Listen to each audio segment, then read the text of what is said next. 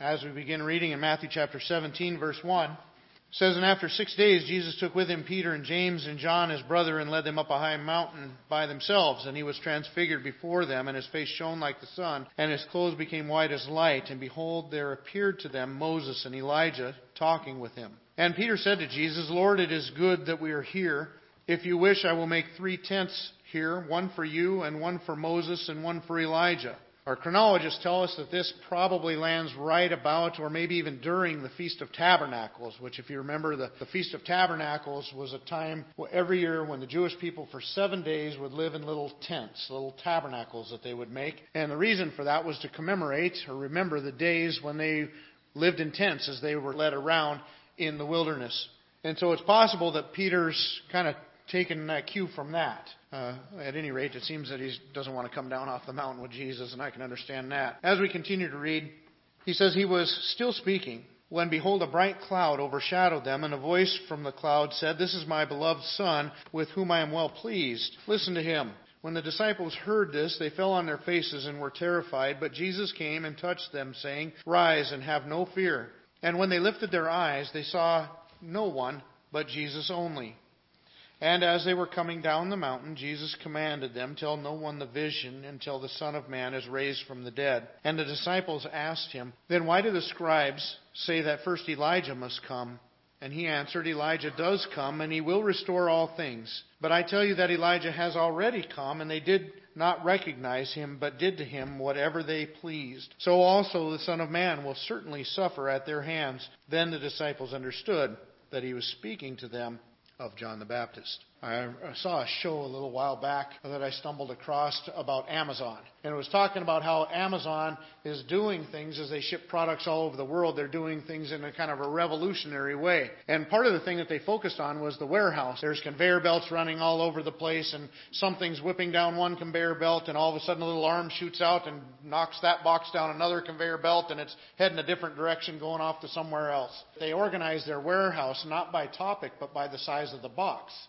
And they're saying that by organizing their warehouse by the size of the package and where it can fit on a shelf, they're able to get so much more product in there and to use their area so much more efficiently than in the past, where people would organize them by category.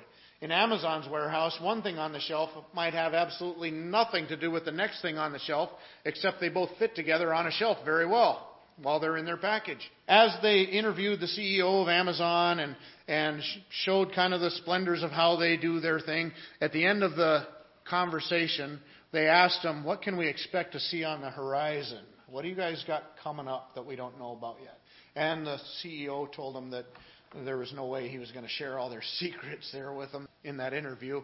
He said, "But I will give you a little taste of something." He showed a video of this little drone. This drone had a carton underneath it, and it showed this drone going from a warehouse about 15 miles away to a home and landing on the front doorstep of the home and dropping this little package and then flying away. And he says, it's going to take a few years for us to get all the rules through the whatever that department is that deals with air safety, travel, and all that kind of stuff. He said, but this is something that we're working on, and it's coming up in the not too distant future. He says, well, I think he said they figure they could deliver packages.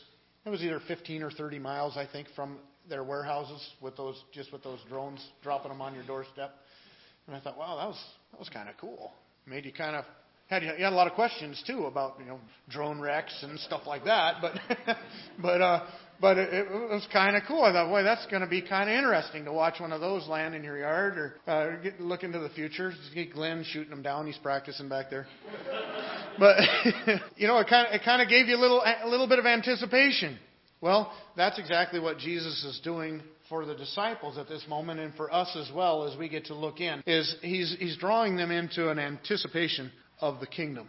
And he'd promised that to them even coming up right before this passage. That's exactly, I think, what the transfiguration was of Christ. I look at it and I say, what is going on here? What's happening? Why is he doing this? Why is he taking these three up onto the hill? And the best answer that I can come to is that he is creating within them an anticipation which is to be shared later with others to help them anticipate the kingdom as well.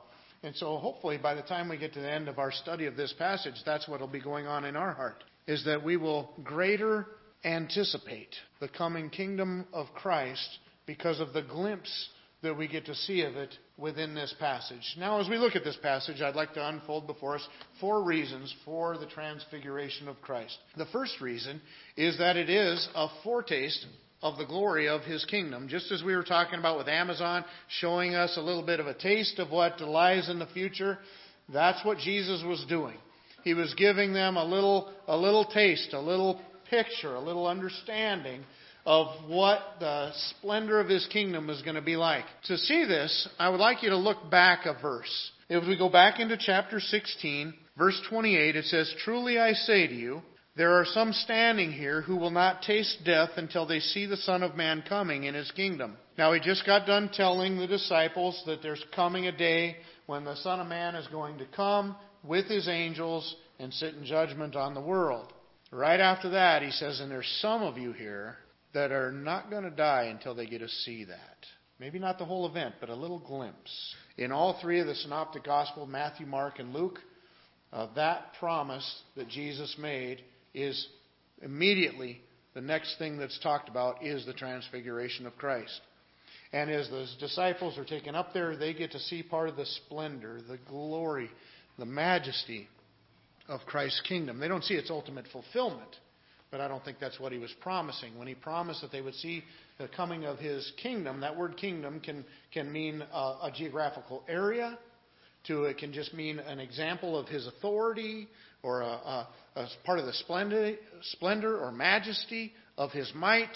So it's not locked into being the exact full fulfillment of His kingdom. And so I think what He's telling them there is He's promising that some of you that are here are going to get to see a little taste of that, a little glimpse of that. And that's exactly what we see happening.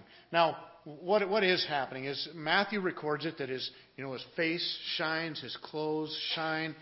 Mark emphasizes that a little bit as well.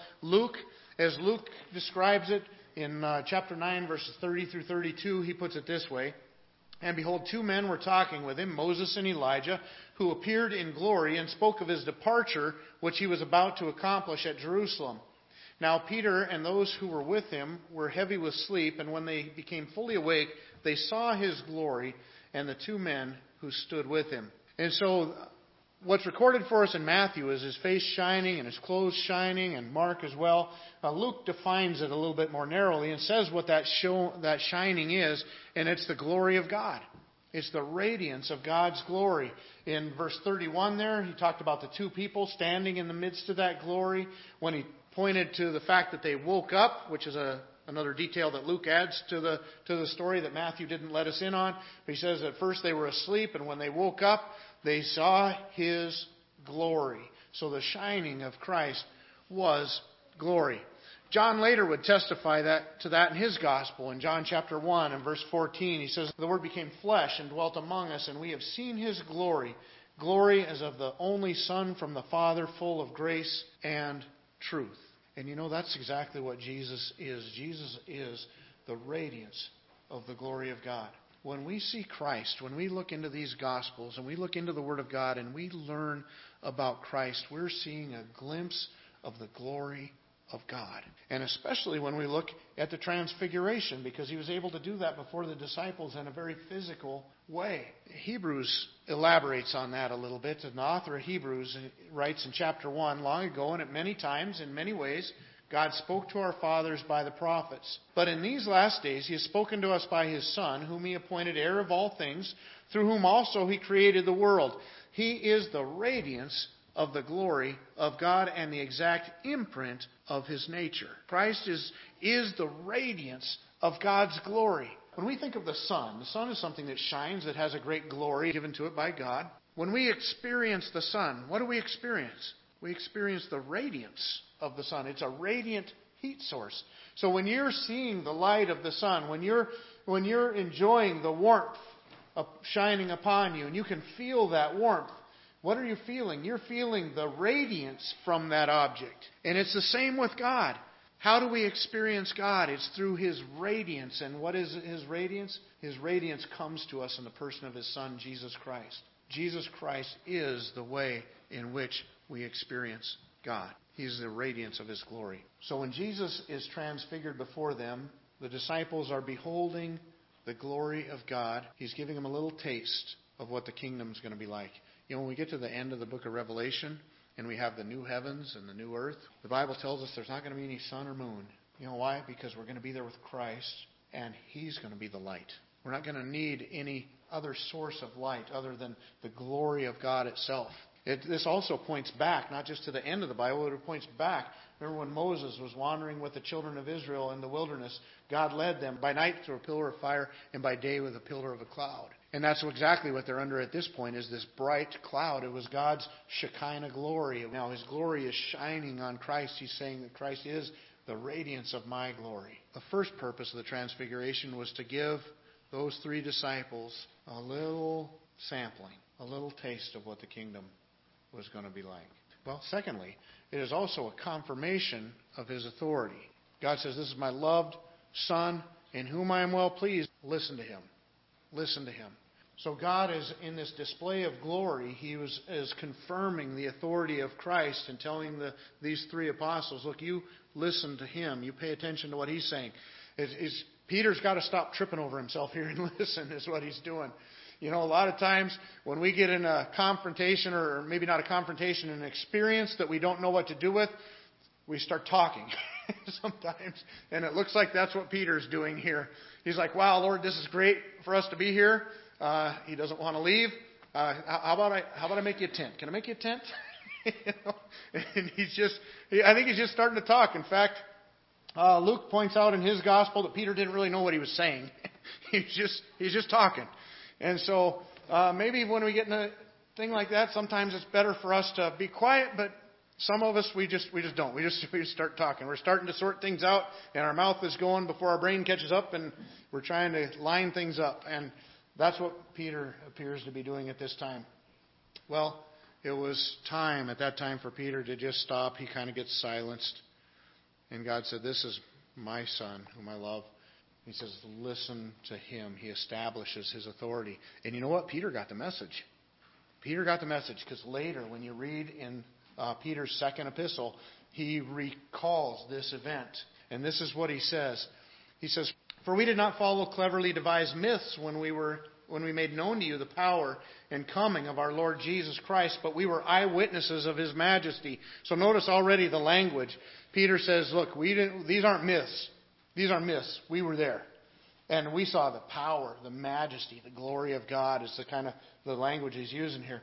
For when we received honor and glory from God the Father, and the voice was borne to Him by the majestic glory, this is my loved Son, with whom I am well pleased, we ourselves heard this very voice borne from heaven, and we were with Him on the holy mountain. So he's obviously talking about this event.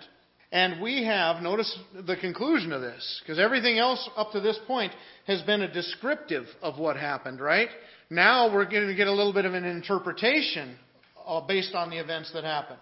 So up through verse 18, he's saying, look, this is what happened. We were there. We heard His voice. We saw the glory, the majesty of Christ. We heard God, and he quotes Him. And then now here starts the interpretation.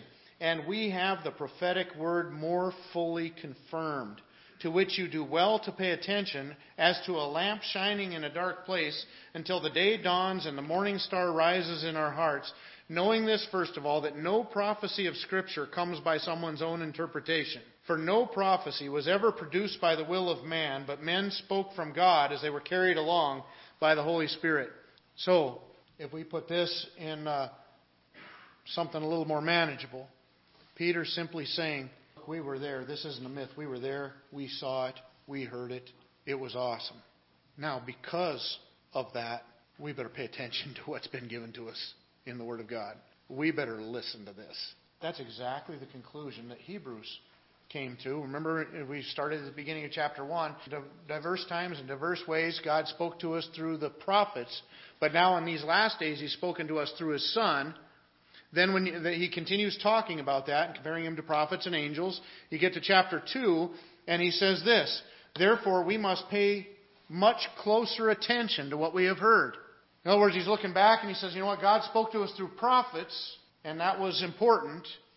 But in these last days, He's spoken to us not only through prophets, but through His Son. And so with the greatness of God's Son being the radiance of God's glory, the exact imprint of His nature, we better pay attention. And why should we pay attention? Notice it says, lest we drift away from it. So part of it has to do with our nature. For since the message declared by angels proved to be reliable, and every transgression of disobedience received a just retribution, how shall we escape if we neglect such a great salvation? It was declared at first by the Lord, and it was attested to us by those who heard, while God also bore witness by signs and wonders and various miracles, and by gifts of the Holy Spirit distributed according to His will. He's been focusing on the nature of Christ. He says, boy, we better listen, because it was declared first by the Lord Himself. And then it was communicated to us by those who heard Him, and God bearing witnesses through signs and wonders. We had better pay attention. Exactly the same message that God was given those disciples on that Mount of Transfiguration.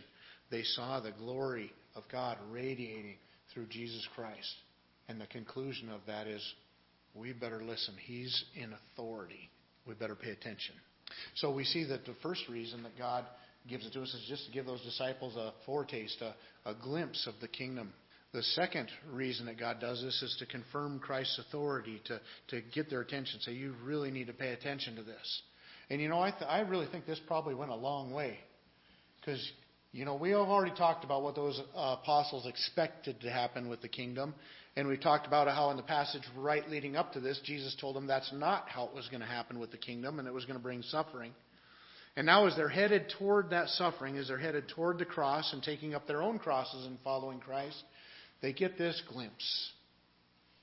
And this glimpse is going to carry them a long way. I think this is part of what's going to strengthen them and encourage them to be faithful to Christ as they're going to go through this suffering, is because they've seen a glimpse of the glory that's going to come. In fact, if you were to boil 1st and 2nd Peter down into one statement, it would be this. In your suffering, because 1st Peter, they're looking at suffering from outside the church being persecuted. 2nd Peter, they're looking at suffering coming from within the church through false teachers. But in the message of both of them, the message is basically this. In your suffering, whether from in the church or outside of the church, you hang on and be faithful. You want to know why? Because the glory's coming. Because that kingdom is coming. That, in a nutshell, is 1st and 2nd Peter both. And where would Peter get that? I think he got part of it on the Mount of Transfiguration here, in his experience with Christ. He could hold firmly to the authority of Christ because he had gotten a glimpse. And it's that glimpse that he's sharing with us. Also, we see that it was a fulfilling of God's plan. And I don't mean that the event itself was a huge benchmark in fulfilling God's plan. I think it obviously contributed. But what I see unfolding in the process is God working His plan out. Because when we see Moses and Elijah, which I think probably symbolizes the law and the prophets, as you look at them, and you see Moses and Elijah standing there talking with Jesus about what's going on, they're talking about how to fulfill the Father's plan. If we go to Luke for a little bit more insight, and we saw Luke pointed out that Moses and Elijah were talking with Christ about His coming departure and His resurrection. And so they're talking about the things that Christ is about to fulfill as He carries out the plans of His Father. And so they're kind of having a holy huddle here, if you want to think of it that way. And they're talking about how these things are going to be carried out and probably the timing. Jesus is often mentioning that, nope, it's not my time yet, not my time yet. And then all of a sudden we're going to see Him say, it's time to go to Jerusalem. It's time. And then He's going to tell Judas, who's going to betray Him, hey, Judas, it's time. Do what you're going to do. And He's going to go out to the garden where they're going to get Him. And He'll surrender Himself.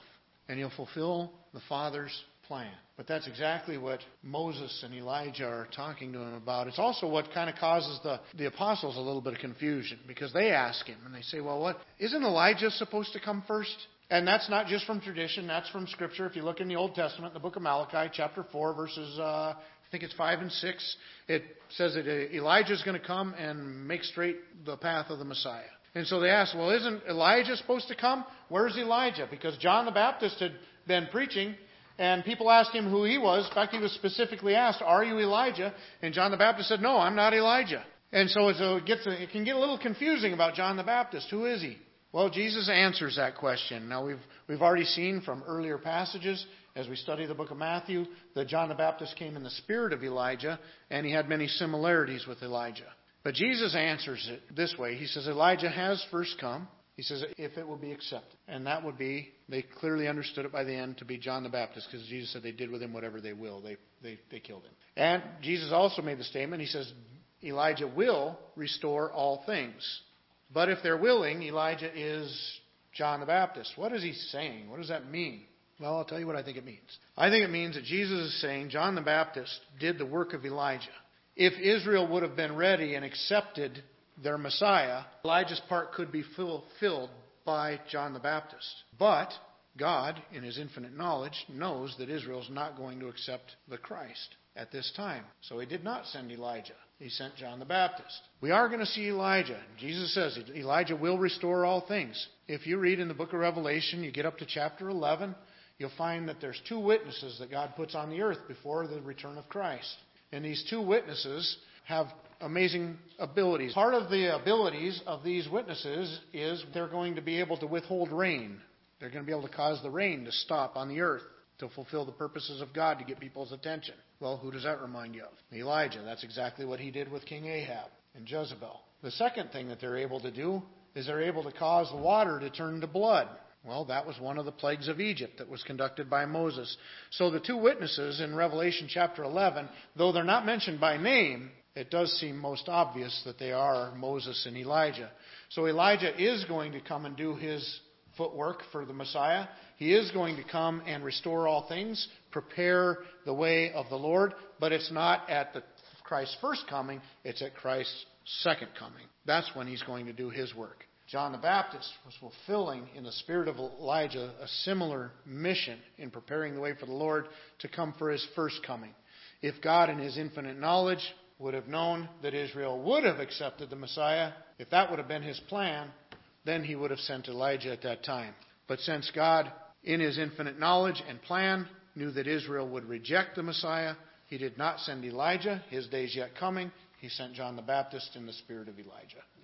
And so the disciples, they were confused about the unfolding of these events as well. How is the purpose of God going to unfold? And Jesus just kind of took a moment and clarified that for a little bit. But all these things speak to this one truth that is echoed in Acts chapter 2 and verse 23. It says, this Jesus was delivered up according to the definite plan and foreknowledge of God, you crucified and killed by the hands of lawless men. As he takes the blame for the death of Christ, he puts it squarely on the people that in their own willful decision acted to put Christ on the cross. But he said, you know what, in doing all of that, you were only fulfilling the divine plan of God. That in his infinite wisdom, he drew up before the foundations of the world. Also, lastly, we see that it was a step in their own transformation. Talking about their own being the disciples or the apostles here. That this was a step in their own personal growth. We've already mentioned that how important this event would have been later on as they're going through suffering for them to realize and know that the glory's coming. We've seen a glimpse of it. It's going to be awesome. We can hang on. The word transfigured that's used in the passage here about Jesus, that he was transfigured before them. It's the Greek word metamorpho, which obviously we get our word metamorphosis from. Most commonly what comes to our mind when we think of the word metamorphosis is caterpillar, goes into cocoon, comes out a butterfly. Jesus, it says, was metamorphosized before them. He was transformed. He was transfigured. He was changed before them. It's the same word that's used for us in Romans, where it tells us to not be conformed to the image of this world, but be transformed, not an external change, conformed, but be transformed by the renewing of our minds. As we consider this idea, as Jesus takes these disciples up onto the Mount of Transfiguration before them and allows them for the whole purpose of seeing the glory of God radiating off of Christ. A necessary conclusion or outcome from that event has to be their own transformation. Because of their beholding His glory, their glory is going to increase. I'm going to go to a different passage to explain this more clearly. As we go to 2 Corinthians in chapter 3, and we're going to look at a lengthy passage here. It's looking back to the Old Testament, and it's comparing the Old Covenant, which would pass away, with the New Covenant, which would be permanent. And notice, starting in verse 7, it says, "Now if the ministry of death, carved in letters on stone, came with such glory that the Israelites could not gaze at Moses' face because of its glory, which was being brought to an end." All right, so think about that so far. What's it saying? If the ministry of death, it's talking about the law, because the law shows us our sin, which leads to our death, which is the penalty for the law. It's those letters carved in stone, like when God gave Moses the Ten Commandments written in stone. And so he's referring to that old covenant, that Old Testament. And he says, if that was glorious, and it was glorious. Because when Moses went up onto the mountain to be with God, and God gave him the commandments of stone, and Moses came back down off of the mountain, Moses radiated the glory of God. From being in the presence of God for 40 days, he absorbed that, and he just radiated the glory of God. It freaked out the Israelites. So the Israelites said, well, we can't stand this, cover it up. And so Moses, when he would get before God and absorb the glory of God to where he himself would radiate it when he came down off the mountain, then he would put on a veil and cover it up so that they wouldn't be so scared. Now, that's what it's talking about. Now it says, if that was glorious, and it was, then it says, will not, in verse 8, the ministry of the Spirit have even more glory? For if there was glory in the ministry of condemnation, the ministry of righteousness must far exceed it in glory. He's saying if the glory that brought our condemnation was glorious, then surely the ministry that brings our righteousness surpasses it in glory. It's so much more glorious. Indeed, in this case, what once had glory has come to have no glory at all because of the glory that surpasses it. So he's saying, look, in comparison, there is no comparison. The glory in the new covenant in Christ is so much more glorious than the old one that the glory fades on the old one. We don't even recognize it as being glorious because of the comparison. For if what was being brought to an end came with glory, much more will what is permanent have glory. Since we have such hope, we are very bold. In other words, not like Moses putting a veil over his face. We're coming right out with it. We're out in the open. We want you to see this glory. We're being bold with this new glory. We're not covering it up. He says, not like Moses, who put a veil over his face so that the Israelites might not gaze at the outcome of what was being brought to an end. But their minds were hardened. That's why they had him. They wanted the glory of God covered up. Their minds were too hard. And so they had Moses put that veil on. And then that lasts even to this day, he says. So for to this day, when they read the Old Covenant, that same veil remains unlifted, because only through Christ is it taken away. Yes, to this day, whenever Moses is read, a veil lies over their hearts. But when one turns to the Lord, the veil is removed. In Christ, the veil is taken away. When they come to Christ, the veil is removed. The light turns on. They get it. They will finally understand. But now, notice what it says. Now, the Lord is the Spirit, and where the Spirit of the Lord is, there's freedom. You can't make a rule or a law or a guideline that can create this. And we all, talking about Christians, because look at the next line, with unveiled faces. Remember, it says that veil is taken away when we turn to Christ. So we all, with unveiled face, beholding the Lord of glory, are being transformed into the same image from one degree of glory to another, for this comes from the Lord who is the Spirit. So he's saying, look, all of us with veil removed because we've turned to Christ, now we all, as we behold the glory that is in Christ, our glory increases a little by little, step by step, from glory into glory. But our glory increases little by little as we behold the glory of Christ. So when we look at that transfiguration, the disciples are there with Jesus. He purposely brings them along. He could have went up on the mountain and talked to Moses and Elijah by himself, but he didn't do that. A lot of times he went up on a mountain or off by himself to spend time in prayer with the Father, and he didn't bring disciples with. Why bring them? Every time he records of bringing them, they fall asleep anyway. Even this time. He does it by himself lots of times. This time he purposely brings these three up there with them so that they could behold the glory. And as they behold his glory, their glory increases little by little into the same image. That's talking about us. That's how we grow. How do we grow in Christ? We behold His glory.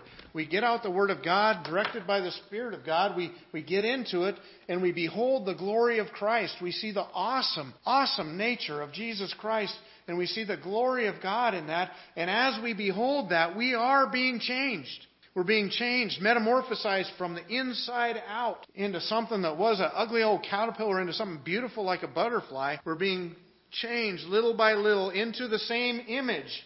In other words, the same image that we're beholding, the same glory that we're beholding. In other words, plain and simple, we're just being made more and more like Christ. Well, as we look at the passage this morning, these same reasons come to bear. We see a foretaste of the glory of God's kingdom. We see the authority of Christ confirmed. We see the fulfilling of God's plan. And we need to experience a transformation within our own hearts and lives. And we get that through beholding, looking, and continuing to look. That's a big part of why we're here every Sunday morning, is because we need to keep looking. And the more we look, the more we're going to be transformed. The more steps we're going to take toward the image of Christ as we increase in glory.